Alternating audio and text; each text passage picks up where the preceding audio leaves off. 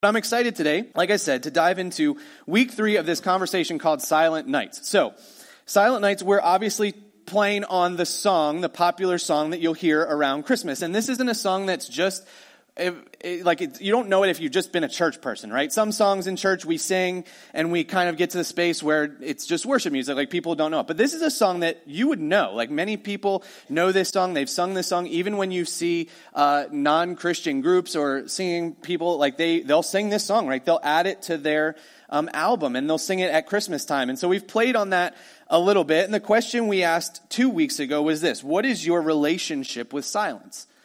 And we all have a different relationship with silence in different ways at different times in life, right? Some of you, I made this joke a while ago, but some of you need silence to sleep, right? You have to have it silent. It has to be quiet. You can't have any other noise going on. Some of us need the noise, right? We need the sound machine, the fan, whatever it is, to be able to sleep. And sometimes silence can be a really, really good thing.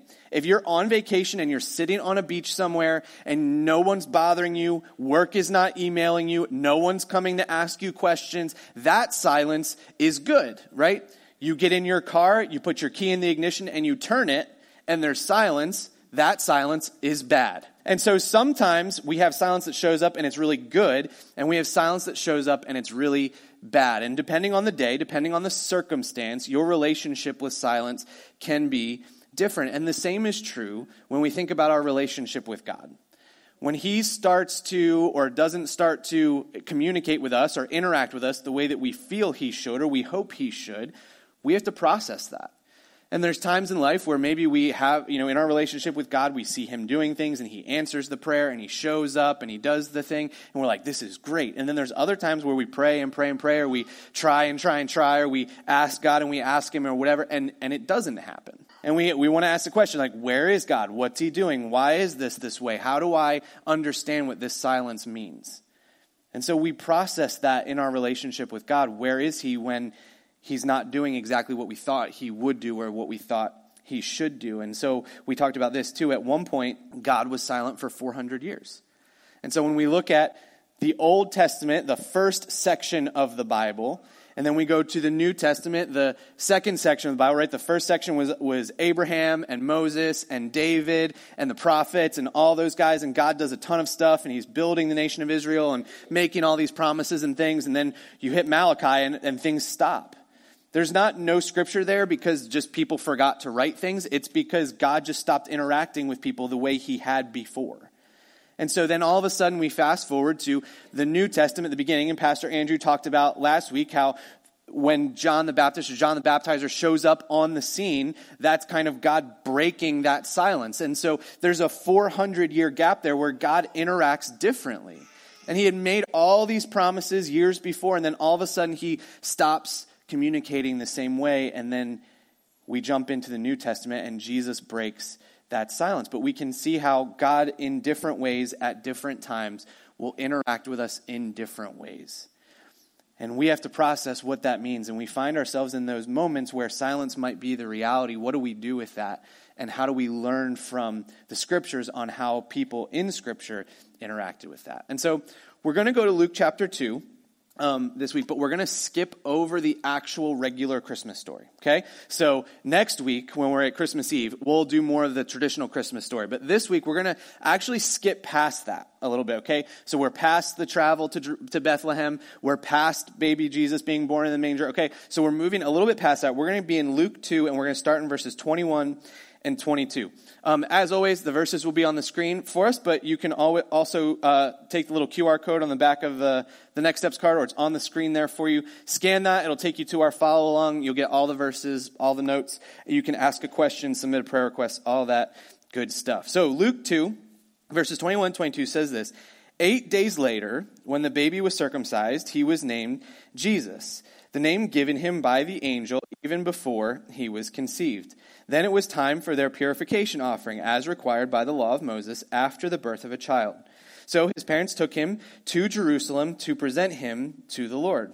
Verses 23 and 24. The law of the Lord says, if a woman's first child is a boy, he must be dedicated to the Lord. So they offered the sacrifice required in the law of the Lord, either a pair of turtle doves and a partridge in a pear tree. Just kidding. I was seeing who was listening there. See, figured it out. Like, I don't know. I was reading this week, and I was like, I don't know if that's where that came from. Like the two turtle doves. I don't know if this is where they get it from. Anyway, it's not a partridge in a pear tree. It's a pair of two young pigeons, okay? So, turtle doves or pigeons. So here's what's happening here. I'll give you like kind of the catch us up to speed.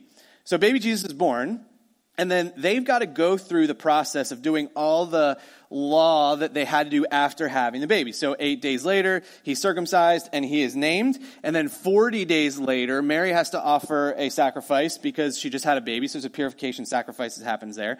And part of that is also that because he was the firstborn and he was a son, dedicated to the Lord. Now, this is something that we don't always pay attention to anymore, but it is interesting if you think about the people that we know who are in ministry, where they were born in their birth order, and where they find themselves when it comes to being called into ministry, and who. Now, it's not a hard and fast rule, but in interesting cases, I can think of guys that I know, and I think of the guys that are in ministry. Where do they fall in that? They're a lot of times the firstborn son. And so it's just interesting how this process is out. But this is Mary and Joseph having to go through the process of just having a baby and kind of figuring this out. Just to kind of like realize where we're at too, this has been about a year for Mary and Joseph. It was about a year before this that they get the information from the angels that there's going to be a baby. So they've gone through, right, this whole thing where we know there's going to be a baby, and then that process is going, and Mary starts to show, and then they finally have the baby, and now they've got to do all. This has to have been like, I don't know if they sat back and looked at each other like, what a year this has been, right? This is just crazy. This is not where we thought we would be. And so they're still going through all of this process. And as we go through this process, there's two characters I want to introduce us to. These characters don't get a ton of face time when it comes to the Christmas story, partially because there's not very much information about them, but also partially because they're after all of the birth stuff. So like we read the Christmas story and we kind of like, okay, baby Jesus is born. We kind of stop there. But there's some very cool stuff that happens just after as Mary and Joseph are continuing on this path of doing the things they are called to do as parents. So verses 25 and 26 say this. At that time there was a man in Jerusalem named Simeon. He was righteous and devout and was eagerly waiting for the Messiah to come and rescue Israel. The Holy Spirit was upon him, and had revealed to him that he would not die until he had seen the Lord's Messiah. That day the Spirit led him to the temple. So when Mary and Joseph came to present the baby Jesus to the Lord as the law required, Simeon was there. He took the child in his arms and praised God, saying, verses 29 to 32, Sovereign Lord, now let your servant die in peace, as you have promised. I have seen your salvation, which you have prepared for all people. He is a light to reveal good to the nations, and he is the glory of your people, Israel. So we meet this guy named Simeon. Don't have a lot of information about him, but we know he was there. And he had been, we don't know how old he was, but we would assume he was a little more advanced in years. So he would have been part of the conversation where he would have looked back at history and seen the 400 years, or maybe 350 when he was born, or maybe a little bit more than that, or less than that, of understanding that God had made these promises and then not shown up for all this time. So he understood this promise. He knew what the word was from Isaiah and all of that. And then at some point, the Holy Spirit shows up to him. We don't know how, we don't know when, and lets him know that he will not die before he meets the Messiah. And so he gets this opportunity to kind of understand this. And he's waiting in two different ways. He's waiting because he's looking back, thinking about the promises God has made. And he's also waiting for the promise that God had made to him. And so at some point in there, there's some waiting that happens for him where he's understanding that God has made these promises, but they haven't come to fruition. They haven't shown up in his context yet. And at some point, God was silent in that. He makes the promise, and then he steps aside and lets stuff play out. And here's what I know can be true, right? Silence will test your patience. Silence will test your patience. You are expecting something to happen, and you think it's going to happen, and it should happen, and it doesn't. Maybe you're waiting on a boss to give you the bonus you're supposed to have, or the promotion that's supposed to come to you, and you get silence. It's frustrating. Maybe you're in a relationship with somebody, and they were talking to you and engaging with you and everything, and then all of a sudden, they're not talking to you. And it's silent. That's frustrating. I told you we're dealing with insurance people. I don't want to talk about it a lot, but they're being silent. It's frustrating, right? There's times where silence will test your patience and you wonder what's going on.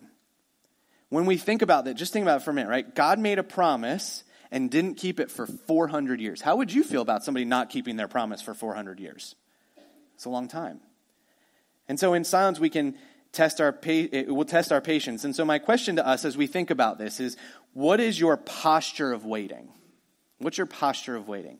You know, we find ourselves at different times just needing to wait, whether it's you're at a doctor's appointment and they're behind. And so you've got to wait. You've got to figure it out. You have a problem with your car. I remember one time Becca and I were on vacation. We had left the kids with the grandparents for a little while. We were going to do something, and we blew a tire. So we ended up in a garage getting a new tire in Florida, not planned. Like, that was not the best situation on vacation to find ourselves in, right? And so we're just sitting there, and we're waiting. And what do you do when you wait? Maybe you're someone who likes to pace back and forth. You're going to go, right? Maybe you're someone who will sit, but you'll bounce your knee, right? Because you're worried about what's going on or you're thinking about it. What's our posture of waiting? I remember listening to somebody speak about this a while ago, and he said he remembered, because now when we're in a waiting room, what do? We just pull this out, right? And we get on it, we surf, we do play a game, whatever. But he was he remembered back when he didn't have a smartphone and he had to just count ceiling tiles. And you just sat there and or whatever. I don't even know if doctor's offices, dentist offices, do they even have magazine racks anymore? I don't know, because I've never looked at them because I have my phone, right? So we would do these things. And I remember as a kid, one of the things that I would do, especially on long car rides, is when the Game Boy finally came out, I would play Game Boy. The problem with Game Boy was when it first came out, there was no backlit screen. So I remember if it got dark out, I would hold it up like this, because the car behind me would then shine light on the screen so that I could see what was going on, right? See, I lived in the dark ages too. It was rough back then with the Game Boys that didn't have a backlit screen. So we would do these things to wait. And what is our posture? Wait, some of us are a little more patient than others. Some of us just have a longer fuse, and we can be a little more patient. We're a little more positive. Some of us, we're not built that way. We're a little more impatient. We want things to happen. And so what is our posture of waiting? And when we think about the way that Simeon waited, it says that he eagerly waited. And I think there's a difference. I want to put two kind of ideas at odds with each other, right? We can do this, right? We can be eagerly waiting, or we can be impatiently expecting. We can be eagerly waiting or impatiently expecting. Here's the difference. We always know Christmas is coming on the 25th of December. Now, we can eagerly wait for that, because you can set your calendar by. If you're a Christmas person, you love it. You know how many days there are. You know when Christmas is going to be here. No one's changing that, right? It's going to happen, and we know that it's going to happen when it's going to happen. Here's the opposite. You ordered something for somebody for Christmas, and you've got no tracking to know where it's at, and you don't know when it's going to be here. All of a sudden, that turns into impatient expecting, because you need it to be here. You paid for it to be here. You need it as a gift for somebody, but you don't know when it's coming. And so now there's this impatience because you don't know what's going on. You don't know how to process it. What do we need to happen? And so eagerly waiting versus impatiently expecting. So what's your posture? What's your natural go-to? Are you someone that waits eagerly? You trust the process. You understand that this is going to happen? Or are you someone that's impatiently expecting? And it's easy to fall into the second one, right?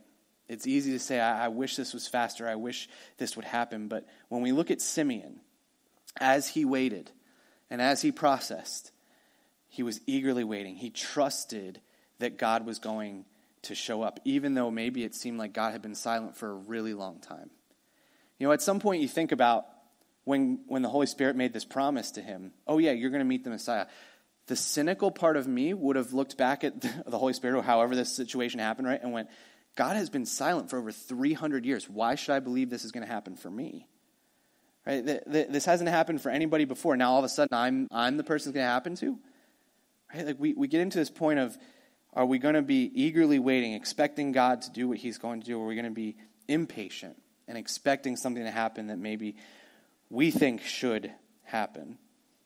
You know, one of the cool things is Simeon keeps going, and he actually gives a bit of prophecy. In verses 33 to 34, it says this: Jesus' parents were amazed at what was being said about him. Then Simeon blessed them, and he said to Mary, the baby's mother, "This child is destined to cause many in Israel to fall, and many others to rise.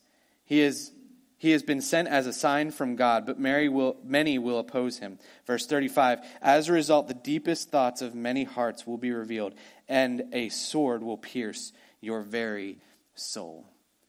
And Simeon gives us that great stuff. Like, he says really good things about Jesus to start, right? And Mary and Joseph, it says that they were excited about this. And I think this is interesting. You might look at this, or I might look at this and read it and go, well, of course he's saying good things. This is the Messiah. Mary and Joseph, you were told this is the Messiah. But think about all the things that maybe people said to them along this path. Like, they get to the point where Mary's going to have a baby. Joseph is on board. They understand it. And then somewhere along the line, Mary starts to show. And it's like, clearly she's pregnant. And someone goes to Joseph. Joseph, what's happening? Right? Didn't you know this? And Joseph just goes, yeah. Like, well, what did you do? He's like, I didn't do anything. Like, well, then what happens? Like, oh, it's God's baby. Yeah, right, Joseph. Who believes that, right? You and I wouldn't believe that either. So all along this way, people don't believe them. In fact, we know after Jesus was born, there were people that still would say he was an illegitimate child. So there were still people after he's born, after he's a full-grown man, that people would say this was not real. Like, they've lied about this the whole way. And yet they get to this point where they meet Simeon, and Simeon starts to say these really amazing things. And all of a sudden, it's this weight off of Mary and Joseph's shoulders. That there's somebody else in on the secret with them. There's somebody else that's affirming what's going on. And then he turns a little bit. And he says he will cause many to rise, but also many to fall.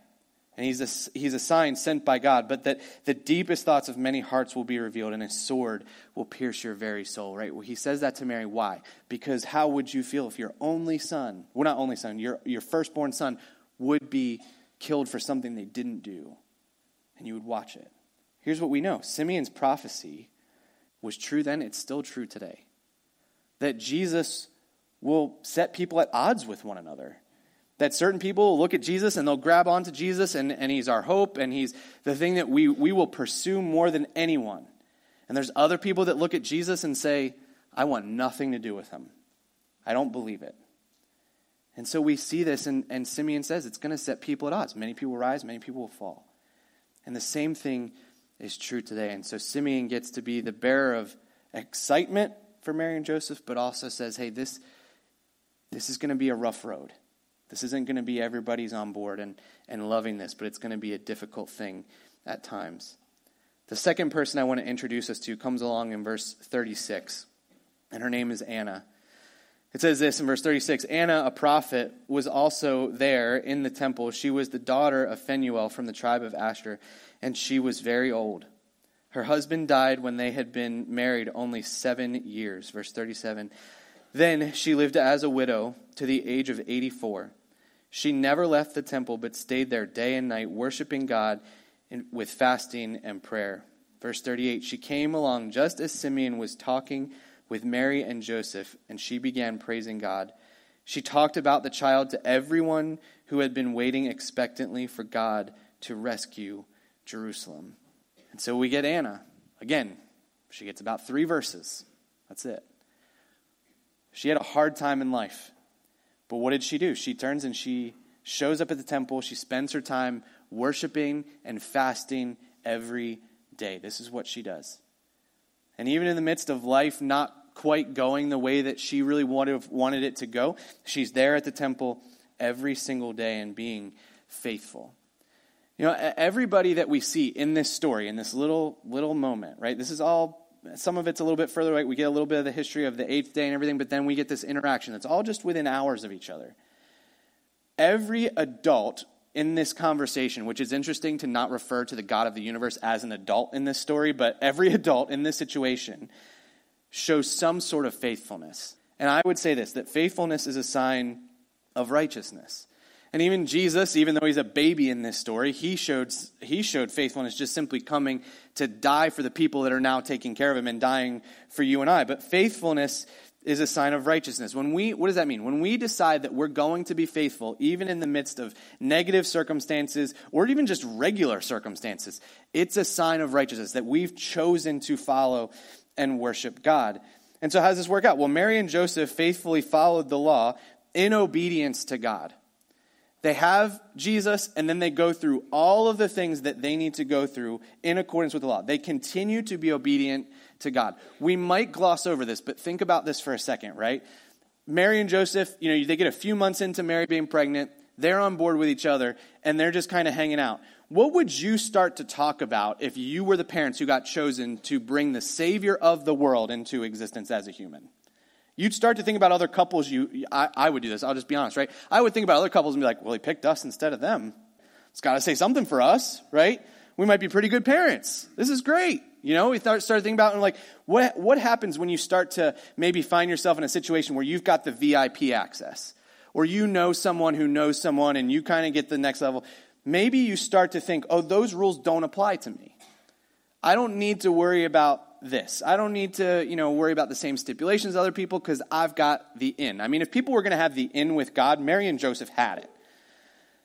And yet, what do? They go and they do all of the things they're called to do in accordance with the law, which this one's kind of funny. They have to go and they have to dedicate the Messiah to the Lord. Don't you? I mean, if it was me, I think he's already dedicated, right? He's literally God. Like, why do we have to dedicate him? And yet, Mary and Joseph are just like, nope, still going to do it. We're on board. We're going to go.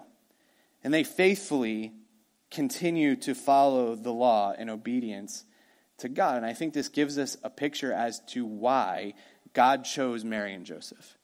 It's not because they were parenting gurus. It's because they were faithfully obedient to God. And they continued to be through the pregnancy, through Jesus being born, and even after. They just continued to honor God with the way they raised him, and even doing things that we might at times, or maybe even they, thought were a little bit over the top. They just faithfully were obedient. And I would just say to those of us who are parents, this is the secret. Like, it's not the books you read, it's not all the stuff. I mean, those are helpful, right? But if we're followers of Jesus, this is the idea. Faithfully being obedient to the Lord ourselves will teach our children to do the same thing. That's what we're called to do. So when we look at Mary and Joseph at Christmas, we see them as they go through the whole birth. But think about this story. What did they continue to do? They continued to be obedient to the law of God. And when we do that, our kids learn that as well. Simeon, how was he faithful? Simeon faithfully believed God would keep his promise. When you get a promise like you're going to meet the Messiah before you die, I think that's a pretty hard promise to keep. Maybe he wasn't shouting it from the rooftops. Maybe he wasn't going and telling everybody and bragging about it. But I would assume there were some close friends that he told about this. And you wonder what those close friends said. Oh, you think he's going to show up for you? He hasn't shown up in over 300 years, but he's going to show up for you. Right? He's going to be, you really believe this? And we don't know how, like I said, we have no idea how old Simeon was. We think he was a little bit older, but we don't know when God made this promise. What if he was 80 years old and he made this promise to him when he was 30? So now you're 50 years in. Maybe you've got a buddy you told 50 years ago, hey, the Messiah is going to appear before I die. Like your friend comes up to you one day like, hey, we're kind of running out of time here, aren't we? Like, when's he going to show up? Like, let's figure this out. What's going on? How do I know? He believes faithfully that God is going to keep his promise beyond just the 400 years, beyond just his life, but he continues to be faithful, and he was waiting eagerly, knowing that God was going to show up and keep his promise. And then we see Anna. Anna faithfully continued to worship God even in her pain and loneliness. The few verses we get, right? She was married for 7 years, and that was it. She had an idea, as we all do, when we set off in life. Here's what we want to do. Here's the goals we want to set. Here's what we want to experience, right? And her thought process was probably, want to be married for a while, have kids, whatever that looks like, right? 7 years in, she loses her husband. She's a widow till she's 84. But what does she do? She continually shows up. I've said this before, I'll say it again. It says something about our relationship with God when we go through hard things. Do we run to him or do we run from him? And Anna ran to him every day. She said, my life just changed. I'm just going to go worship God every single day. And because she did, she got to meet the Messiah too. God didn't make that promise to Anna, not that we know of. We know he did to Simeon. We didn't know for Anna. But because she showed up faithfully every day and she continued to worship, even through her difficulty and her loneliness, all of it, she got to meet the Messiah too. And her faithfulness helped her see God in a different way.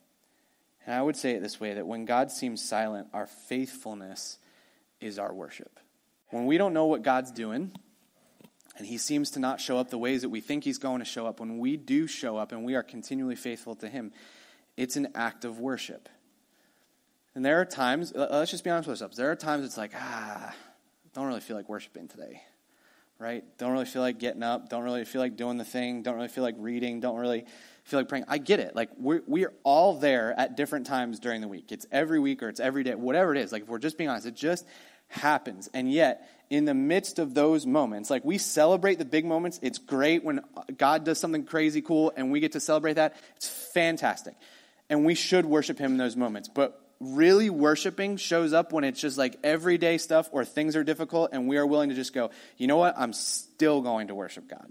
I'm still going to show up. I'm still going to be faithful. It's not a matter of whether the circumstances I'm going through are right or wrong or whatever. It's this idea that no matter the circumstances, Jesus is worth serving, worth worshiping. And in those moments, we find ourselves truly worshiping because it's not just about the spiritual high we're on or when things are going well, but that we show up and we do this. Those of us who are married know this. Like, we go through marriage, and there are days that are fantastic. And even if it's not like a special day, it's not an anniversary, it's not whatever, you just go, today was a great day, and I love being with you, and all stuff. And then there are other days that are just frustrating. And when you get mad at each other, and somebody does something like this, and then you get upset, and a hard day at work, or whatever, right? There's just those days where it's really good, and there's other days where it's really frustrating. And the question is, do we stick it out on the difficult days? Are we still going to say, I choose you on the difficult day? That's the answer. And so God uses that picture of marriage a lot in Scripture because our relationship with him is the same in a lot of ways. It's not just going to be good days. It's not just going to be the exciting stuff. It's going to be the days where stuff is difficult, and are we still willing to be faithful to him? And as we think about Simeon and Anna in this passage, when we look at Simeon, we might think, God didn't make a promise to me like he did to Simeon. God didn't make a promise to us, and we know he's not going to make a promise to us. That before you die, Jesus is coming back. If someone says God made that promise to them, they are wrong. Okay, Scripture tells us the opposite, so don't ever believe that. But we don't get those promises. So we might come into this and think, well, I don't have that kind of promise, so how does this apply? But we are much in the same situation as Simeon and Anna in some certain ways. I want to look at Romans 8 for just a minute. And Paul tells us, I just want to look at verses 23 and 24. Paul says this, it says, and we believers also groan, even though we have the Holy Spirit within us, as a foretaste of future glory. For we long for our bodies to be released from sin and suffering. We too wait with eager hope for the day when God will give us our full rights as adopted children, including the new bodies he has promised us. Verse 24. We were given this hope when we were saved. And he says, if we already have something, we don't need to hope for it. But if we look forward to something we don't yet have, we must wait patiently and confidently. That word eagerly shows up in that passage too. So we eagerly wait. We eagerly hope, just like Simeon. And Paul says, we've received something already. We've received the gift of Jesus. Like, we have the gift of salvation. That is a very real gift. We have the Holy Spirit. All of that is a very real thing that happens, and we have it. But we're also waiting. Because when we get saved, we meet Jesus, we get the Holy Spirit. It doesn't mean our bodies stop feeling the impact of sin. It doesn't mean the world around us stops feeling the impact of sin. It doesn't mean our relationships stop feeling the impact of sin. So we wait eagerly for the day when all of that stuff will come true. Because the promise is when we enter eternity with him, all of that stuff will be better, right? No more sickness, no more tears, no more striving, no more war, none of it. Like, all of it will be at peace. And so we too wait for something that is on the horizon. And we wait like Simeon. How? Impatiently expecting? No. Eagerly waiting. And I would say this, that following Jesus is a life of faithful obedience and eagerly waiting. we're called to obey God. That's what we're called to do every day, faithfully showing up, faithfully worshiping, faithfully living our lives as his followers, and also eagerly waiting for what's coming. This is not super exciting. Just obey faithfully and be patient. Okay, right? Good talk. Not the most exciting thing about being a follower of Jesus. But this is what the everyday looks like. We know some of these days going to be a lot easier than others. Some of the days going to be a lot harder than others. But we have to be in this zone of, I'm going to be faithful, I'm going to be obedient, and I'm eagerly going to wait for what God has for us. But here's what happens. Too often our impatience derails our faithfulness. Too often we look at what God is doing or how he's doing it or we look at this and we go, God's not doing what I thought he would do. God's not doing what I expected him to do. This plan that I had that I even felt like God was calling me to is not turning out the way that I thought. And in turn, what happens is we look at God and we say, why even wait for him? If he's not going to do it this way, why would I pursue him? If he's not going to show up in this way, is it even worth showing up for him? And again, we have to go back to God was quiet or different for 400 years. But we know when he showed up on the scene, it was the perfect time. So when God asks us to wait, or he is quiet, or he makes a promise and doesn't fulfill it yet, we wait, and we are obedient, and we are faithful, and we will see him fulfill this promise. And I think part of the challenge that comes with this is when we pray, when we talk to God, we can get very focused on, God, will you fix the problem? There were a lot of people that wanted, and we know this from looking at our study of Luke and Jesus this past year, they just wanted Jesus to show up and fix the problem. What was the problem? The Roman Empire. Can you get the Romans out of here? Is he going to take care of that? Right? And from the beginning, you look at this and you go, and God sent a baby to fix the problem. Right? That's kind of a different thought than most people would have had. But he wasn't there to just fix the problem. He was there to rescue people at the right time. And he was there to show up in only the way God could show up. And when we get fixated on, God, will you just fix my problem? That's such a smaller prayer than will you show up in only the way you can show up in this situation. It's such a different conversation. And I think this is the conversation that Simeon was having. And as he walked through life waiting for God to be present and God to show up in this way, he wasn't just asking for God to fix the problem. He was asking God to show up in a way that only he could show up. He was asking for God to show him the Messiah. And it says the Spirit led him to the temple that day. We don't know what that looked like. Like, did he know this was the day that he was going to meet the Messiah? We don't know. But for whatever reason that day, he decided, I'm going to go. And maybe he had gone before thinking, maybe this is the day, maybe this is the day, maybe this is the day. But he wanted God to show up in only the way he could show up.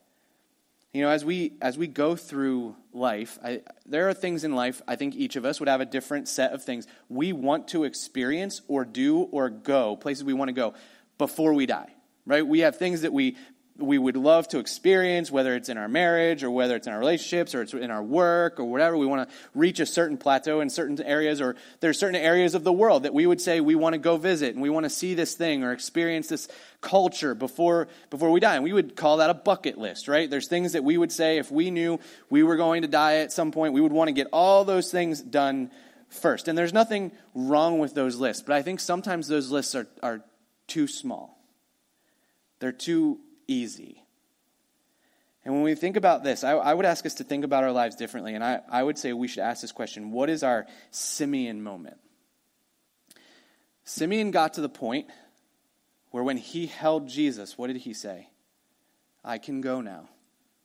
I've seen the promise God gave to me, and I am now fulfilled. My question to us would be, what is your Simeon moment? It's not a bucket list, right? If our bucket list is, I would love to go to Europe, You can find a way to do that. Save up your money, get on a plane, you can go to Europe. A Simeon moment is something only God can do.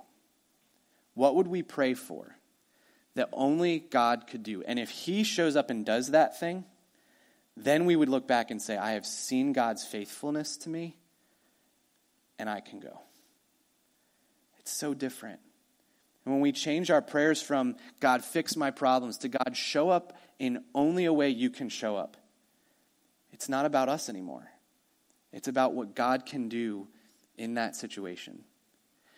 I don't think many people would have simply, like when God made the promise, years and years before Jesus was actually born, I don't think many people would have prayed that God would fix the problem by waiting for over 400 years and then sending a baby into the situation. I don't think that was realistically what they thought. In fact, when they heard Isaiah talk about and others talk about the prophecy of this baby, they would have been like, all right, cool, next week, right? This baby, even if it's a baby, like we're going to show up next week, like maybe next year, that would be great, right? But God didn't show up that way. And we know this is true. It's a little bit cliche to say, but I just want to say it to remind us, right? God's timing isn't always fast, but it's always perfect. We know how fast we want things to show up. We know how quickly we want things to happen. We know how we want God to show up in our lives. And sometimes he takes a long time to do it.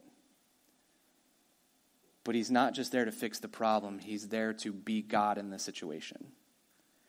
And so when something is coming that we need, or something's going on that we need help with, or when we're tempted to pray for the problem, we should pray for God to be God in that situation, only way he can.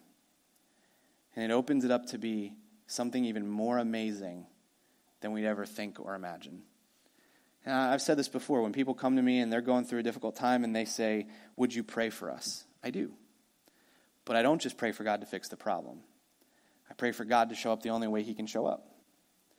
Because then you will look back at that and it's easy to say, oh, God, just fix the problem. It's gone. Don't have to worry about it anymore. Good. Or we look back and go, but look how God showed up. Look what he did. I thought I needed this, but God showed up and gave me that. And so, on this topic and this idea of silent nights, we're all probably waiting for God in some way. We're all thinking, I really want this to happen, or I would want to work towards that, or I would want God to show up in this way, or whatever. We've got things we're praying for, we've got things we want, we've got whatever it may be. How are we praying for that thing? Are we asking God to just fix the problem, or are we praying for him to show up in the only way he can show up? And are we eagerly waiting for God to do that, being faithfully obedient in the meantime? This is what God calls us to do. And when we come to Christmas, we get to celebrate the fact that he answers and keeps his promises in a way only he can. And it's on us then to say we're still waiting. Paul says it. We're still waiting for what God is going to bring to us or bring us to. But we wait and we are obedient and we are faithful, knowing that we're eagerly waiting for what God has for us. I know things can be difficult depending on where you're at this time of year. And many of us feel like maybe we're in that silence and we're waiting. And I would say, look at how Simeon did it. Look at how Anna did it. Look how Mary and Joseph did it. Those days weren't always easy. But God showed up for them. He'll show up for us. But let's pray that God will do only what he can do.